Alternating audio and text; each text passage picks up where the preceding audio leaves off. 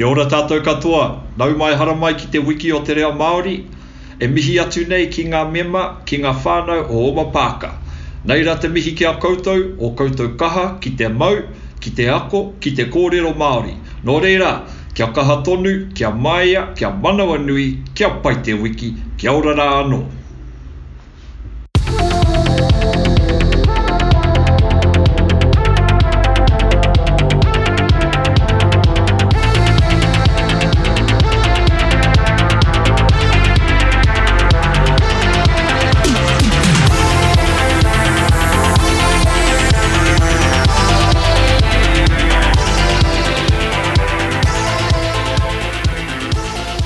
Welcome to episode 252 of the Parkrun Adventurers podcast. I'm Ollie Spake and I'm joined by the brains behind the Ellis Palace Parkrun themes, Melissa Ellis. Thank you.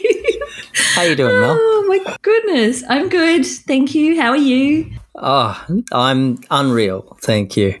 Unreal. Firstly, let me say well done. Your costume and themes again, and even the Dazza's joke, all to die for. Thank you very much. Always a concern of how I can improve on the next week. But yes. Yeah. It was all in good fun. But Ollie, we should actually first up comment on our introduction or That's our right. pre-introduction this week and explain why we had a little bit of the Maori language in our intro. That's right. It's a special week. It's Maori Language Week. It is. New Zealand has its very own language, Maori, along with English and New Zealand Sign Language. And Te Reo Maori has been the official language of help me out. Aotearoa? Yes, since 1987. So every year, Maori Language Week is held to promote the Indigenous language and celebrate the culture.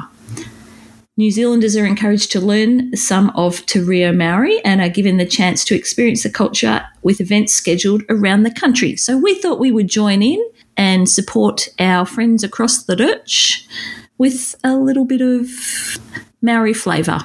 That's right. And thank you. Thank you for sharing that with us. So, back to our parkrun morning, Ollie. How was your parkrun morning? Did you do a naughty? I did a double naughty. What? Yes. You're an overachiever. A double knot. Look, it was a special occasion, Mel. It's rare that we are able to have any kinds of visitors these days. So when the Wagyu Bridge Parkrun troll shows up, you try and impress. It looks like you showed him the sights, Ollie. He got to see the light. Yes. Look, it was the morning light, but I was determined to try and get that shot under the Windang Bridge. So, it was an early start. Troll and I headed out and we caught up with Beck Bailey, master of the Windang Bridge light shots these days. And I will say Beck did have it lined up to get an afternoon light shot, but unfortunately circumstances didn't pan out to suit that. So we had to settle for the morning light shot. And I think Troll was relatively impressed at the bridge. I'm impressed that you got a light shot with a Bailey shot. Yes. That's a double shot. A Bailey light shot, yeah. A double noddy with a double shot. Wow. You're ticking all the, what's the phrase? Boxes? I don't know. Yes, ticking all the boxes. Yes, achieving, just like a bingo card, ticking all the bingo cards. Yeah, we were able to take the troll out to take a look. I was able to enjoy, again, what I can of the Banksia Avenue Not Parkrun course. So thank you once again, Beck, for sharing your Not Parkrun with me. And, some moderately bemused passers-by as well.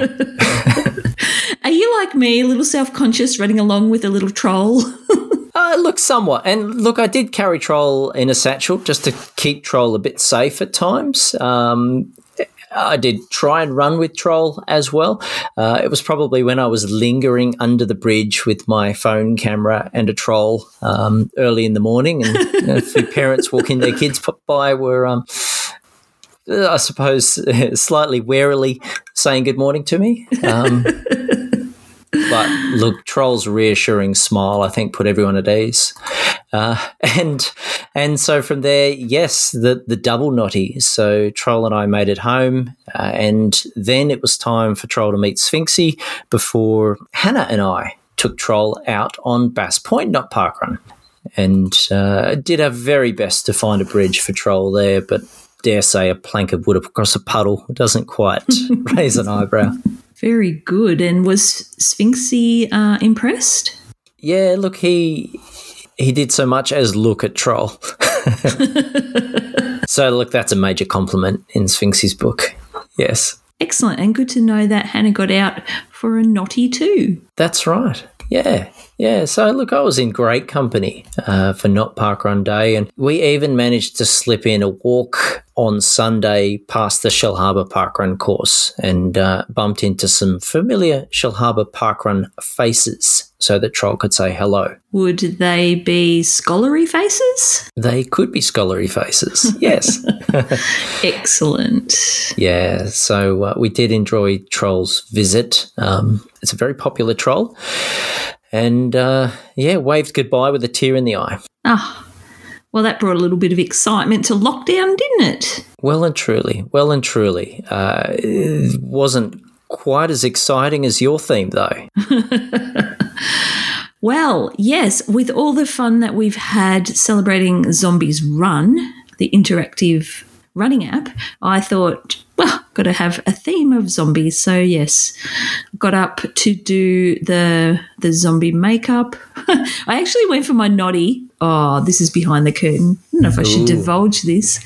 I was a little bit self-conscious of running yet again my local streets looking like a bit of a weirdo. So I actually got up and did an early noddy and got that done and came home and then got into costume. Hey, at least you dressed up for brunch. I think that counts. Brunch is an essential part of parkrun. And so did Zoe. So we both had costumes and we both had painted zombie faces, and Dazza got into the spirit of things as well. Not much else to say about it other than that, but it brings a little bit of fun to our morning. No, I think it was an excellent choice in theme. And look, I've just realised I really do need to show the zombie pictures to my little girls, because one of their favourite shows is about zombies. Really? Yeah. So I'll have to give you some feedback. It wasn't one of my most flattering themes, I have to say. And I don't know that I did an absolutely good job with the makeup. And I actually did a catch-up Zoom call with my running club not long after brunch. So I had full makeup still, which was a bit odd. Naturally. People were a bit confused. Why does Mel look like that? That's just me. I'm weird. But again, no idea what I'll do next week. Who knows? Heaps of time, Mel. Heaps of time. It's only Monday. Look, I'm sure we'll find some inspiration. Hey, look, perhaps, I don't know, maybe green has been done a little, but I was just thinking you could break out the 4-leaf clover. Yes, because little old Ireland slipped in last week and returned to park running. And we missed it, Ollie. Apologies. Sorry, Ireland. We missed it. Yes. But that's a good idea. A little bit of luck of the Irish. Dress up as a leprechaun. I shall take that on board. Excellent. Speaking of taking things on board too, Mel, we got some more correspondence. You've got mail. Ooh, we did. Yes. We heard from Andrew Turner from Maribyrnong Parkrun. He sent us an email which said, "Hi team, another interesting and fun edition this week. It was good to hear about Lyndall's trip to Tokyo. On the Paralympian theme, Jenny Blow, who was a member of the goalball team, also runs with the Achilles Club and has completed 10 park runs. She's in hotel quarantine at the moment, so may have time to chat if you were interested. Cheers, Andrew. So, Ollie, I thought we'd get on to that. Mm-hmm. And we did reach out to Jenny, and yes, we've secured an interview. So how about we have a listen?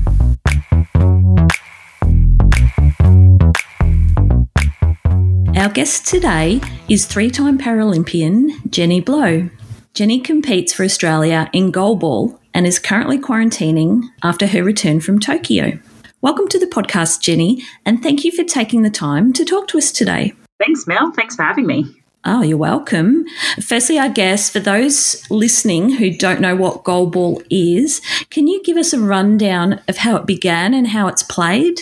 Yeah, goalball started after World War II to accommodate blind veterans returning from the war. I like to explain it. It is like reverse dodgeball, but everyone's wearing a blindfold and you peg the ball at other blind people. Obviously, it's a little more nuanced than that. But yeah, the concept is it's for athletes with a vision impairment. Everybody wears a blindfold. The ball is 1.25 kilos and you roll it at the opposition, so who are obviously also wearing blindfold. The ball has a bell in it. So we play by listening to the bell as opposed to seeing it, like most ball sports. And the aim of the game at the end of each end of the court is 9-metre goals, and there's 3 players defending those goals. So we want to roll the ball into our opposition's goal and score, and the same thing, they want to defend their goal and then pick up the ball, and then they try and take a shot at our goal. Kind of like, I guess, kind of imagine blindfolded soccer goalies, but there's 3 of them and the goal's 9 metres. And even though you've got a vision impairment yourself, you still have to, everybody wears a mask. Yeah, so like all Paralympic sports, there's a minimum disability. So I meet the minimum disability, which basically means I'm vision impaired enough to compete at the Paralympic Games. But I have quite a lot of functional vision. So if you saw me in the street, you probably wouldn't recognise that I had a vision impairment. If you saw me reading my phone up really close, then you'd be like, oh, okay, she can't see very well.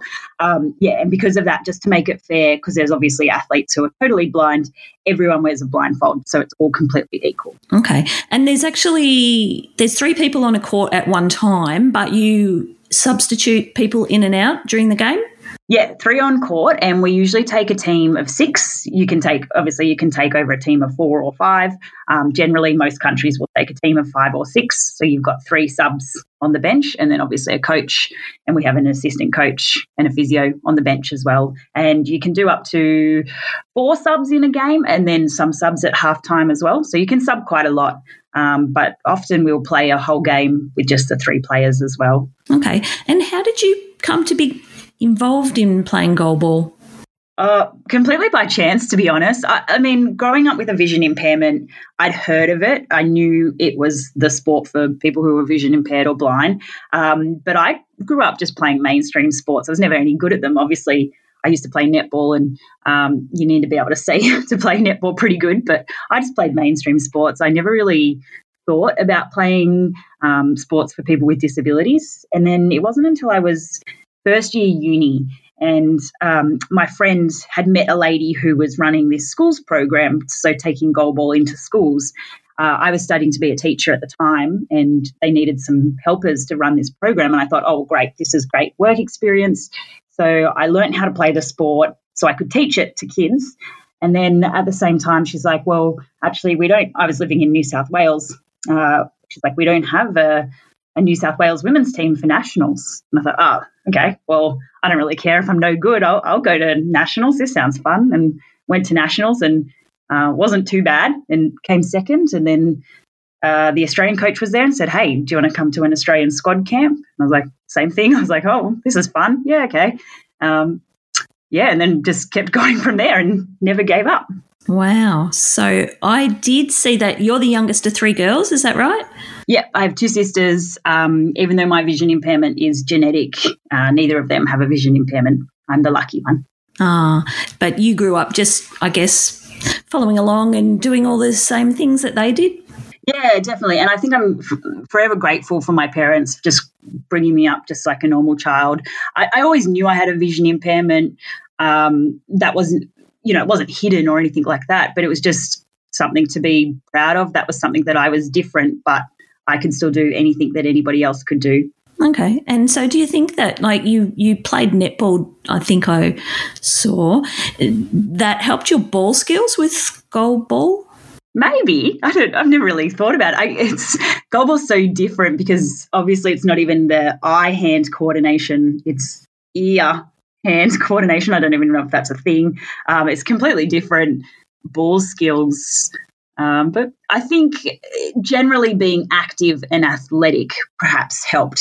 So having, I guess, that awareness of your body or the gross motor skills probably helped me pick up goalball quickly, I think.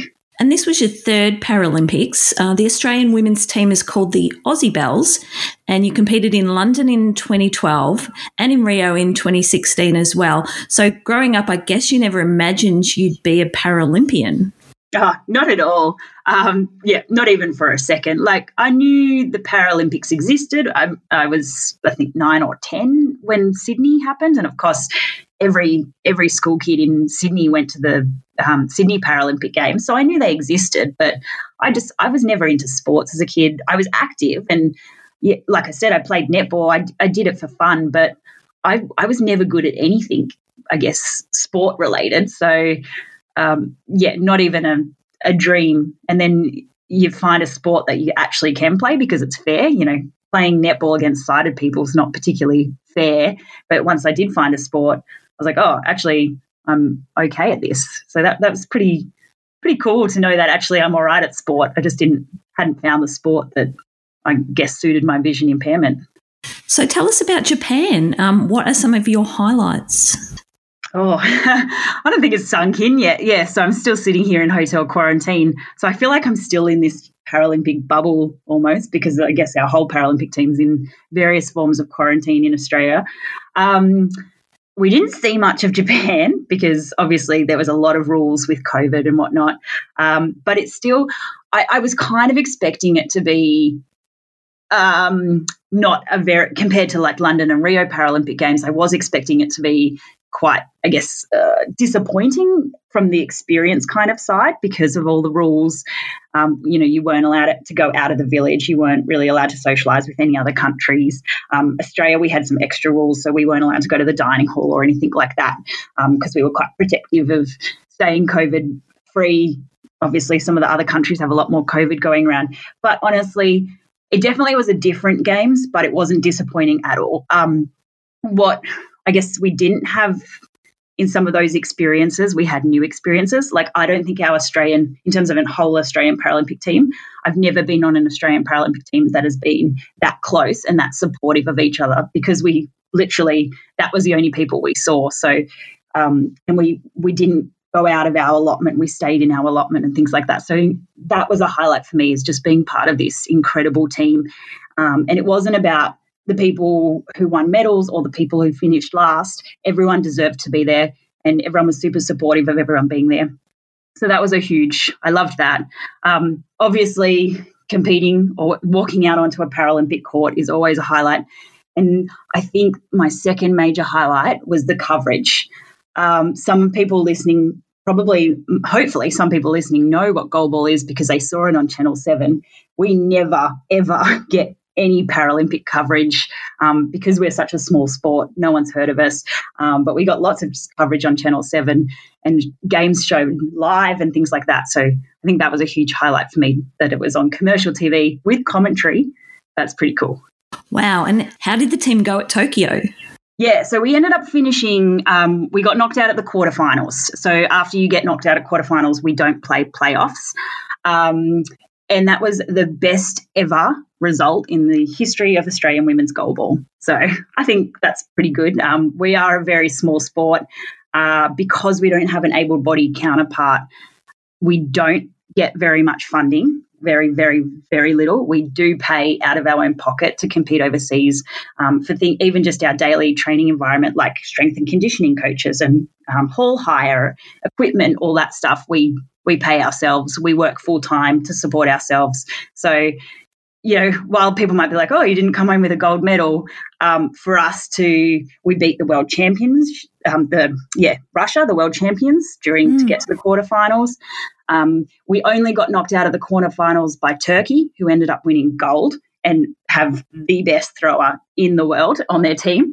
Our score in the quarterfinals was 10-6, which was the best ever score a team had against Turkey in the whole competition. So we did pretty well for a pretty small, underfunded team, I think. Oh, absolutely. And I note that as well as your training, as you said, you also work full-time and support Blind Sports Australia as a brand ambassador. So you're a busy lady. Yeah. And I try and fit in some park runs when I can too. Yes. So what's your role with Blind Sports Australia? Yeah, so Blind Sports Australia asked us, all us girls on the Aussie Belles team, if we would be ambassadors for them. Like I've already said, blind sports has been blind sports in terms of all the different blind sports out there. That's been a huge part of a huge part of the last decade of my life. I only discovered really blind sports when I was in university. Imagine if I was a 10-year-old or a teenager and I discovered goalball 10 years earlier before I started playing. So I think we're very passionate that it's not to say that if you have a disability, you have to be playing a sport specific for your disability type. But if sighted sports or able-bodied sports don't suit you or you can't get where you want to go in those sports, then more people need to know that there are opportunities for people with disabilities out there. So, yeah, blind sports, we've come on board as ambassadors to promote blind sports, and in turn, in the last year, they've helped us out, just providing resources and funding where they can, which is really good. So mutually beneficial. So is there schools out there that are introducing goalball? Yeah, well, actually part of my role at the moment, I'm a teacher, or was working as a teacher, and I work at the moment for Paralympics Australia actually as their education manager. And a big part of the education program is we take goalball into school. Well, we take a range of para sports, but goalball is a really accessible sport to take into schools. So we actually take goalball into schools and teach some kids about goalball and things like that. So more schools are including it because, kids at school have probably played wheelchair basketball and things like that, but that requires a huge truck and trailer to transport all the wheelchairs. Goalball, all you need is some soft eye shades and a ball that has a bell in it. And obviously for the kids at school, we play with a softer ball, not the 1.25 hard ball. So it's really accessible for schools. So it's a great sport to play in schools. Oh, that's really good. So I believe you're living in Melbourne now and at the moment involved with the Achilles Melbourne running group. So how much of a difference do groups such as Achilles make in the vision impaired community? Achilles is great. So I moved to Melbourne 3 years ago, and the one thing I love about Melbourne is there's so many great running tracks and trails. But whereas, like I said, I can walk around. I've got enough vision that I can walk around by myself. I can probably jog quite slowly by myself as well. But when you're in a new environment or a busy environment, we all know the Yarra trails, there's bikes and things like that. Or for me, a really sunny environment, you don't have the same amount of confidence just to be able to run. It's not as simple as just being like, oh, I'm going to chuck on some shoes and go for a run. It's a lot more thought process. You kind of have, when you are running, you have that fear like, oh, am I going to hit someone? Am I going to hit a bike? Am I going to hit a tree? So having a group like Achilles is incredibly important just to be able to access some physical recreation, in this case running, that otherwise I wouldn't be able to access just like everybody else who's sighted. So I think that's huge. Like there's so, I don't know the statistics, but there's so many statistics about the importance of sport for everybody, but particularly the importance of sport and activity for people with a disability and a vision impairment. So it's groups like Achilles that make that possible. And then I think the second side of it, of course, is the social aspect. I've made so many friends and met so many different people through Achilles, and I got introduced to parkrun through Achilles. I didn't otherwise know what parkrun was. That was going to be my next question. So, yeah, you are a park runner, Jenny, and you've done 10 park runs at 6 different locations. Which one do you call home? I think I signed up with Albert Park, so that's my home. I think Albert Park and Parkville. I'm quite new to parkrun. I'm still, very much a newbie, and obviously COVID meant I couldn't do as many. But I was thinking next Saturday maybe I should try a 5K, not parkrun in my hotel room, maybe. Oh, I definitely think you should. Yeah, so I saw that I think you only joined parkrun at the end of 2019. So, yeah, that was not long before we went into the pause. Yeah, and I think I joined through Achilles.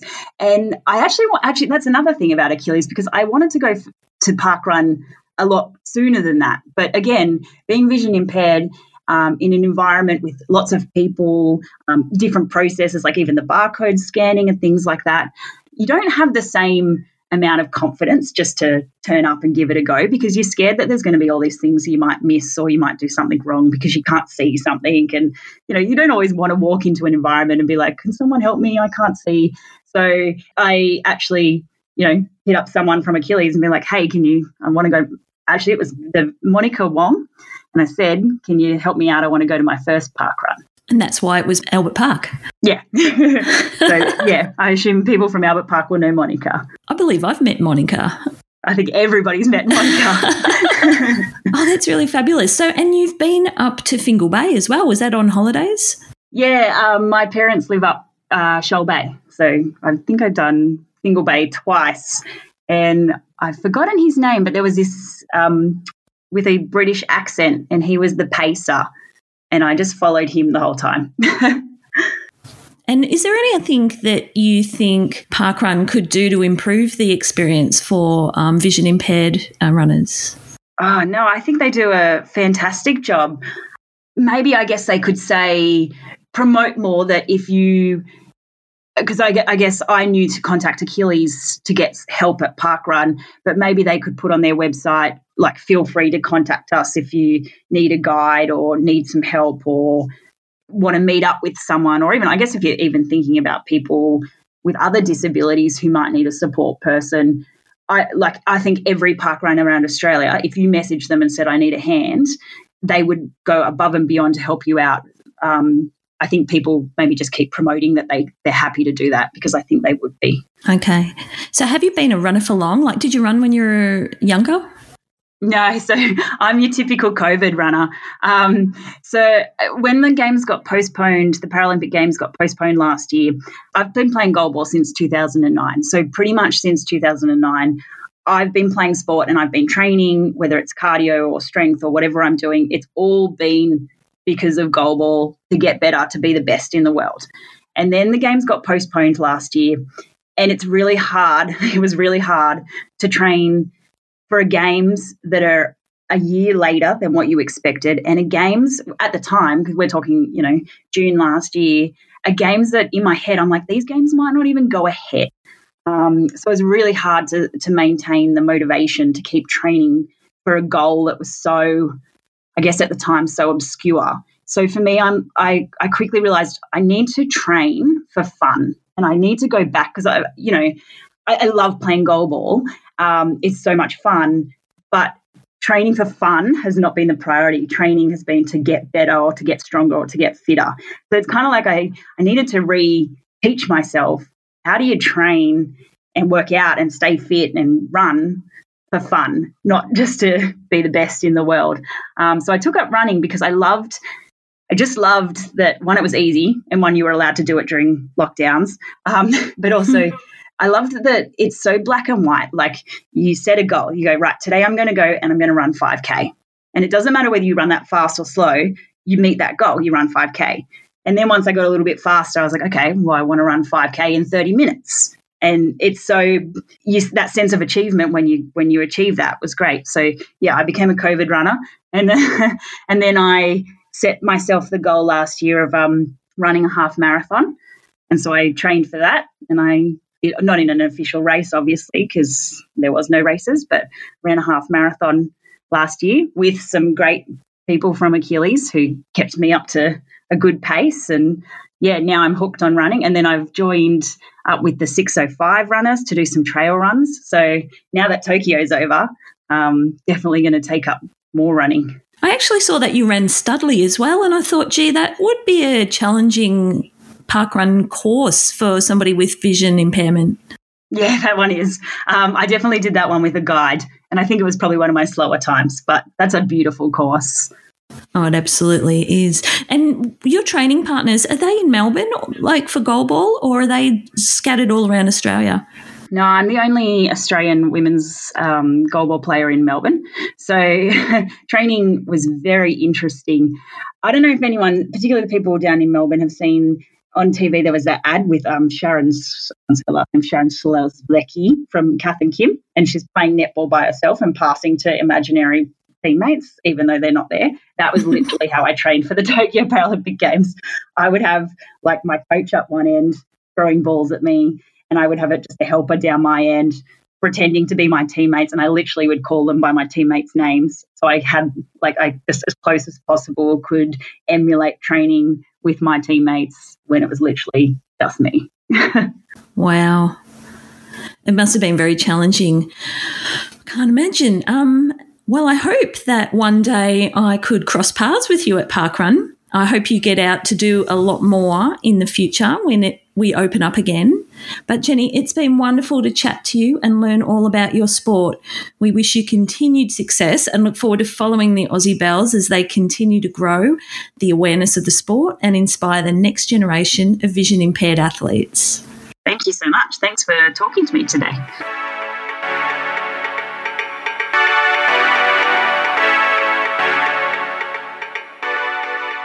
And thank you, Jenny, and thanks, Mel, for that great interview. Firstly, well done, Jenny, and thank you for sharing, I think, some interesting insights into our goalball team and what seemed like a pretty decent tournament for them over at the Paralympics. I mean, Mel, they lost to the gold medalists, so you've got to be somewhat happy with that.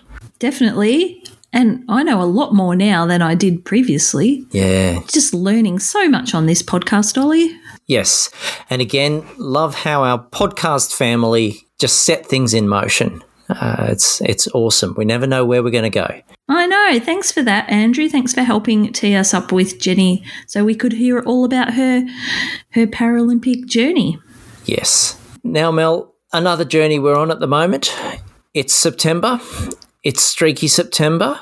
I don't know if it's been swoopy September for you, but we're pretty much around the halfway mark. Are you still streaking? I am. I'm doing really well, Ollie. Well done. I'm still going. And no, I'm not getting swooped. Ooh. I have to say, I have seen some slightly swoopier magpies up here, so I don't know if they've come north, maybe. I don't know. It's seasonal. Maybe they're a bit disoriented. I'm curious if the masks are throwing them because I'm sensing a bit less trust than usually I sense from them in other years. Well, they do move around. So I've done my research on magpies because I feed my magpies. So that's probably contributing to my lack of being swooped because I'm friends with them all now, you see. Yeah, yes. And from my research, I know that they don't nest in the same tree every year. They move around. Yep. So there's no nesting magpies in my street this year either. Oh. And there is one section, and it's on my journey to my local supermarket if I walk or run, where I know there's a little swooping Maggie, and I just go around that. I don't go down that stretch because I know he's there and I know he's just protecting his family and his little nest. So I just go a different way and I leave him in peace so he doesn't get stressed out. Yeah, bit of calmness. And I've got Brett, our Alice Palace Parkrun mascot. He's on my side too. Yeah. So it's all good, swooping. Yeah, but anyway, yes, I'm going well with my challenges, Ollie, too. I've only got one that I haven't done so far. I haven't found a stranger thing yet. No stranger things. Okay. Not yet. I'm working on it. But what about you? Is your streak continuing? My streak is continuing. Loving the streaking, loving all of the inspiration, some of the fantastic photos continuing to roll through, the art, the spelling challenge, and I've got a long way to go on the bingo card. I'm making progress. I've ticked a few things off at the weekend, so I was happy with that. But, it's going to take a bit of work. Ollie, you and I should have put streak with a troll on the bingo card, and then we would have won. Do we ever want to share what the prize is for the winners, Mel? We haven't got a prize. Whoops. Spoiler alert. That's right. It's all about the journey. It's all about the streak. I've got so excited about streaking that I've entered a virtual ultra marathon. Ollie, I'm going to be streaking till Christmas. Well, if you're doing 2Ks a day, potentially, yes. Next Christmas. I think I need to up that for the ultra, though. I need to do 5.6 Ks a day. Yeah. But that's okay. Yeah. Not much else to do. It's good to have that motivation. That's for sure. Yes. And Mel, I suppose it's another week now, isn't it? Yes. And so by that I mean we need to level up again. Another challenge. Yes. We got to add to the card. We do. Do you want to announce it? I'd love to. Okay. Thank you. It's very kind of you to give me that opportunity. I'm giving and caring. What can I say? So, in the spirit of giving and caring, we have received a few suggestions, and thank you to those that have shared those suggestions, because it's all about the streaking community that makes this so wonderful. And there's a lot of good vibes out there. So we want to see more good vibes. Mm-hmm. We want to celebrate the good vibes. So the Level Up Challenge that is coming out on the bingo card, and of course, if you've seen it on Facebook already, before the time this podcast is released, you'll know all about it. It is kinda things. Mm-hmm. So not kind of things, things that are kind of things, examples of kindness. Exactly. What could that be, Mel? Well, Ollie, you might go past somebody who's put out a basket at their front yard of lemons, giving away for free. You might see somebody who's done some art. Like, I know our friends, the Bombercanties, they have a local blackboard, and every day there's somebody in their neighbourhood who does a beautiful, positive affirmation drawing and message on a blackboard every day for the public to enjoy. And it's been, I think one of the, dare I say, highlights of lockdown experiences is to see some of the chalk art on footpaths. Yes. Yeah, there can be some lovely art, which brings a smile to our faces. That's kindness. Yeah, it is, Ollie. And if you can't find an act of kindness in your local area, perhaps you could perform an act of kindness. Maybe you could write a positive affirmation on the pavement out the front of your house for other people to enjoy. That's exactly right. And I mean, we've seen so much encouragement and kindness in the Facebook group. So, but I mean, maybe just screenshotting the group is slightly underdoing it. That's a stretch. Yeah. Anyway, go out there, go forth and find kindness. Yes. I'm reaching my arm out as in the grand gesture, Ollie. Can you see? No, you can't. I could hear it through the airwaves. That's right. And look, one of the bingo card items that I have yet to tick off is coffee. It's coffee at Dazza's. What? I haven't been to Dazza's. Shame on you. Yeah, sorry, Dazza. That's why I was in such a foul mood, obviously, after I'd wrapped up with Troll, all the highs, but I didn't have that coffee afterwards to keep me going. You had a post-Troll slump. That's right. Nothing worse. But we did have some people that maybe not post-Troll, but had the highs of joining Dazza's. We did, Ollie, and let's start with a couple of our streakers. We had Ingrid Botha. Just walking the dog today. We'll get out for a not park run tomorrow before it gets too hot. I'm really enjoying streaky September, but I'm going to have to stretch my brain as well as my legs to spell anything in my suburb. I love the challenge. And Peter Pullman. We completed our suburb name in street signs this morning. And smiley winky face there because Peter posted one photo of one street sign, which was Waratah Street. So well played, Peter. We also heard from Janet Reid And she says, puff, puff, pant, pant, shuffle, shuffle. Phew, just made it to Dazza's before closing time. A lovely morning aboard the mothership Lochiel. The highlight of today was Jeff doing his first parkrun since his surgery 4 weeks ago. He finished it in under 45 minutes, with 50 minutes being his goal. My heart was so happy. Then when I got home, I had a lovely long Zoom chat with a very special friend who is in lockdown.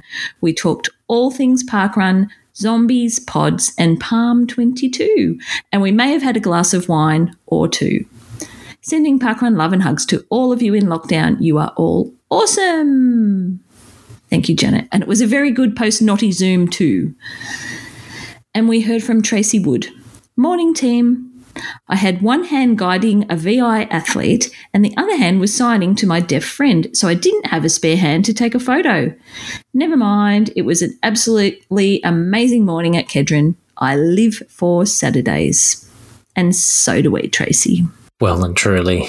And we also heard from Bernadette Bennett.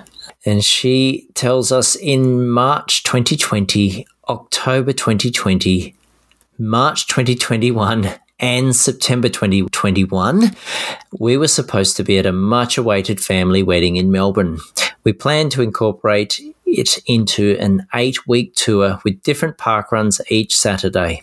In honour of our nephew not getting married again, we salute them with our Not Wedding series of Not Parkrun. Week 1, the Not Buck Show, Not Parkrun. A route planned around the map search for celebrations and scuttled by a last-minute visit to Corona Street. It's a nice way to do it. And Nadine Crawford, we went for our regular Not Parkrun at Rosebud Parkrun. Ran my best time in 4 years.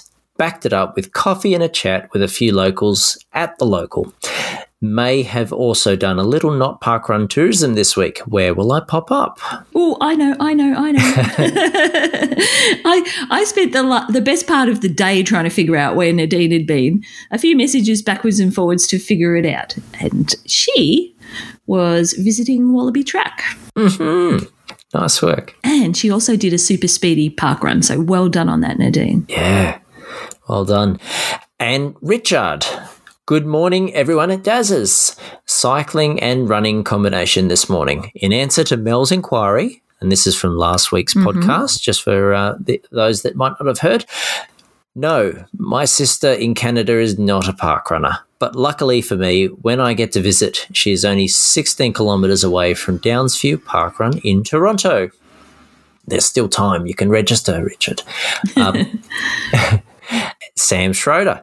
Hi, Dazza. I got my Not Parkrun done on my home course at Picton today, plus a bit, and picked up a kebab kit for dinner while I was there.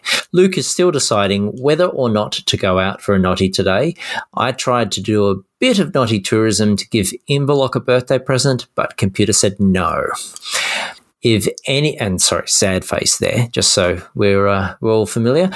If anyone has any tips on how to make a change of home parkrun stick for tourism, I'd love to hear.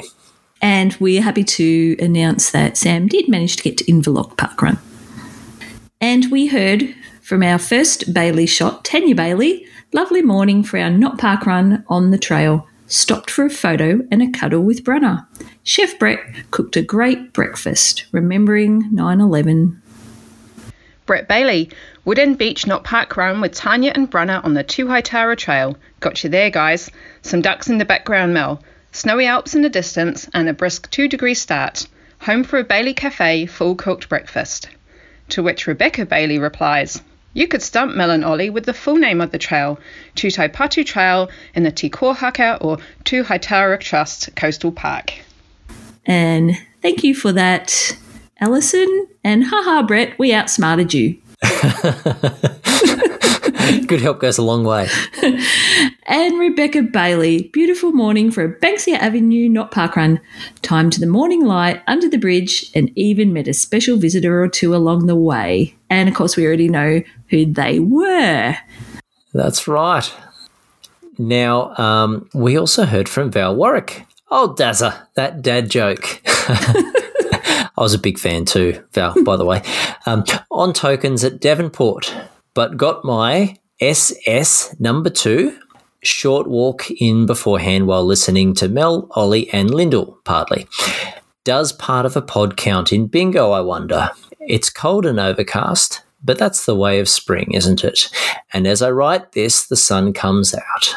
Thought you might like this shot of one of our scanners, continuing to send love to all in lockdown. And we should probably mention that the scanner was wearing, was it a blanket, Ollie, that signified the Melbourne Football Club, who has just made it into the grand final. How do you feel about that, Mel? Oh, I'm on board. Good. I'll Okay. back them because my good friend Sally Heppelston, she's a big Melbourne supporter, so that I'm going to be hoping with all my heart that they come through with the goods for Sally. Excellent. Way to go, Val. 10 points. And we also heard again from Val, second order, popping back to Dazza's. Thanks for the coffee. It invigorated me and I could take another walk listening to the pod and enjoying again the company of all of last week's get-together at Dazza's. Definitely a welcome to Lynette and to Dazza's. Love your work, Ollie and Mel. Thank you for the pod, a highlight of each week. Aww. Now on the Parkrun Trails, we heard from Claire Stutchbury, ticking off event number 97 at Central Lakes this morning. My 196th run, 34th in Queensland and 41st in streak. And another 0001 token for Jack Corkle. Well done, Jack. Mm-hmm. Linda Coombs. A chilly 3-degree start that warmed up quickly in Warwick. Bella Dog did her customary 500-metre flat-out 1.5k dawdle, 500-metre puppy anchor routine before volunteering in the Chief Pat Receiver volunteer role. Good work, Bella Dog. Chris Hood, an F, a stopwatch bingo number, and a lovely run at Forest Lake. Achievements. And Pippa White. So, slightly late to Dazza's because totally arbitrarily, I've just completed my 200th day of volunteering and my 250th volunteer role at Riverside Juniors. So, hot chocolate, please, Dazza. And fantastic work there, Pippa. Well done. Yes, congratulations, Pip. Wow. Busy morning. Lots of achievements going on. Very busy. Just as well I didn't pop in, Mel. There would have been no coffee left. Well, probably time, I would think, for us to hear what our informant has for us this week, Ollie.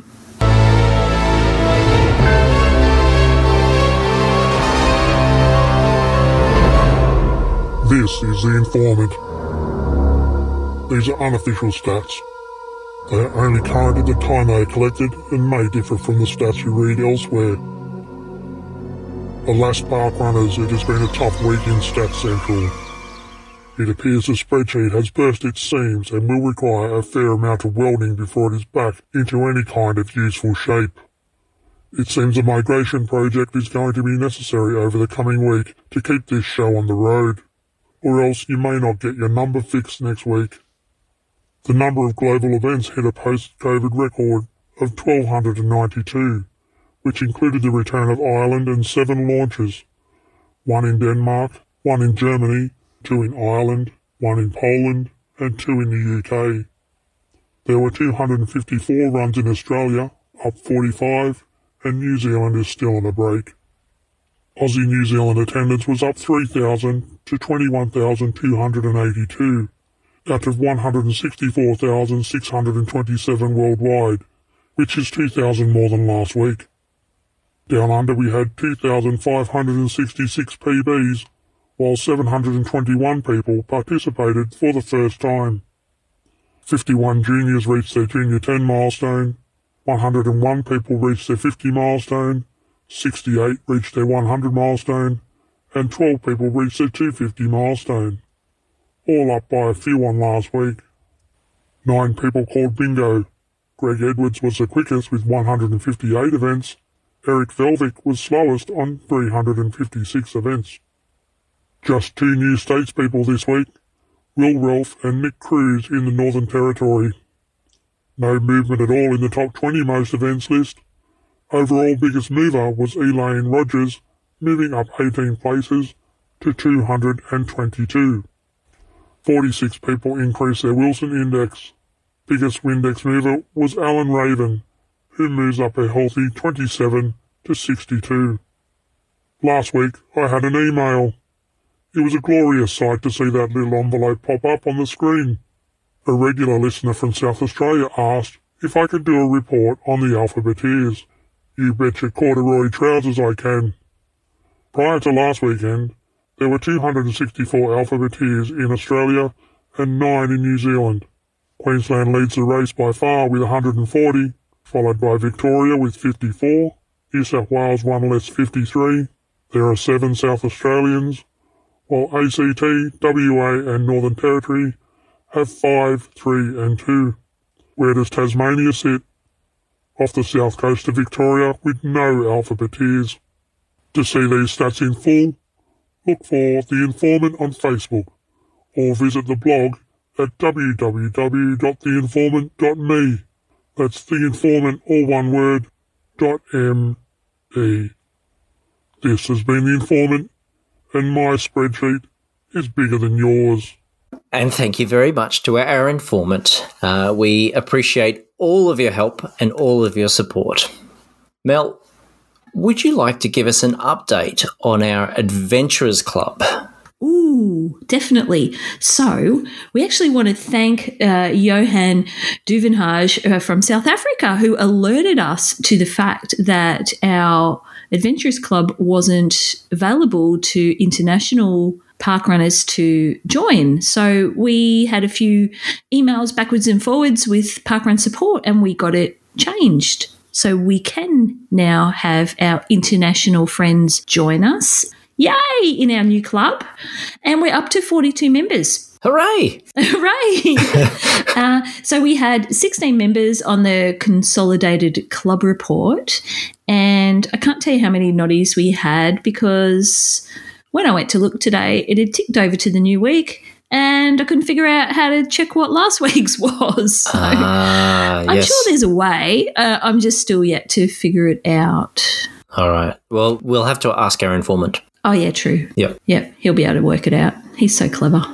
But we probably should give an update on this week's Not Parkrun results or last week's Not Parkrun results, should we, Ollie? I suppose we can. I suppose. Competition was pretty fierce. It was. Mm-hmm. Yeah. And so Inverloch came in, number 1.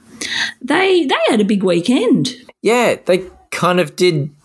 They did it both ways. They were fortunate enough to come back from the pause, or pause number 3 or whatever we're up to here, with their birthday this week, 7th anniversary for Inverloch Parkrun. Yes. So a big return for them. And, and they took out line honours in the Not Parkrun results with 90. 90. Wow. That's a lot of Not Parkrunners. It is. Not quite the 100 I think they were aiming for, Yeah. but not a bad effort nonetheless. Topping Wyndham Vale, who came in second with 75. So stellar effort from Wyndham Vale. Yes. Well done, Wyndham Vale. Shell Harbour was 8th, Ollie. Yeah, you're skipping down the list a bit there, Mel. Well, we can't read out everybody. Well, I want to give a shout out to Port Macquarie in 3rd there. Good to see some representation up the coast. Okay, well done. But yes, very proud of Shell Harbour's effort. And Toolan Creek, we were 20th. Fantastic. With 10 and a special guest visitor this week. Yeah. Thank you for visiting, Ollie. There have been a few visitors here and there, haven't there? But look, I'd love to get there in person, obviously, but hey, desperate times. And I thought we should give a special mention to the Westerfoldians. Westerfolds Parkrun, they came in number 9th, so just 1 behind Shell Harbour with 28 runners. Well done. And I visited the beaches. Oh, what was that like, Mel? A lot warmer than currently in Melbourne, I must say. And I probably podiumed because there was only 3. Oh, well done. Yes. So, yeah, that's your little roundup for last week's Notties. Yeah. Well, we're back in another week, so enjoy your not park running, everyone. Oh, and of course, everyone, enjoy your park running. But, Mel, it's also coming up is another important week. I know. Would you want to tell us about that, Ollie? I would love to. So, coming up, beginning the 20th of September, is the National Week of Deaf People. So the National Week of Deaf People is a week-long national celebration in Australia of deaf individuals and the Australian deaf community, which includes celebrating the International Week of Deaf People and International Day of Sign Languages, which are initiatives of the World Federation of the Deaf. These two events are traditionally held during September and are based on the founding date of the World Federation of the Deaf, which is the 23rd of September 1951. It's an opportunity for deaf people to celebrate their community's language, culture and history, make the public aware of their local, state and national deaf communities and to recognise their achievements. It's also an opportunity for organisations involved with or wishing to be involved with the deaf community to build and maintain relationships with deaf people and be recognised as an ally to the deaf community. And so, Mel, the theme this year for Deaf Australia has chosen the same theme as the World Federation of the Deaf, and that is celebrating thriving deaf communities. And everyone is encouraged to use the theme when considering their events and to see as many events as possible partaking in this celebration and personal achievements recognised this year. Oh, that's good. Thank you for that, Ollie. And I think we might find that one of our very own Channel 5 news crew in training might have more to say about this very soon. Yes. Stay tuned, everyone. What are your plans for next week, Ollie? Have you got, coming off the highs of the troll visit, can you top that? Very hard to top a troll, unless you're on a bridge, I suppose. Or a billy goat. Yeah, so no grand plans. I know that I do need to get to Dazza's. And I do need to find me a flightless bird, amongst other things. So if I haven't achieved those by the weekend, Mel, I believe my not park run will. Excellent. Yes. What about you? No. I'm tipping that I will be running around my block and waving across fondly to Toolan Creek Park Run, wistfully hoping for its return. But no theme yet decided. But there's a couple of ideas in there. Maybe I need to revisit something to do with New Zealand. Maybe I need to learn some sign language. I don't know. Okay. I think our podcast family have given us plenty to work with. They have. Yes. Absolutely. So anyway, I think that's probably it for this week, Ollie. As always, you can contact us via Facebook or on our email, which is parkrunadventures@gmail.com. But that's it for another week. We'll see you all next week for more adventures.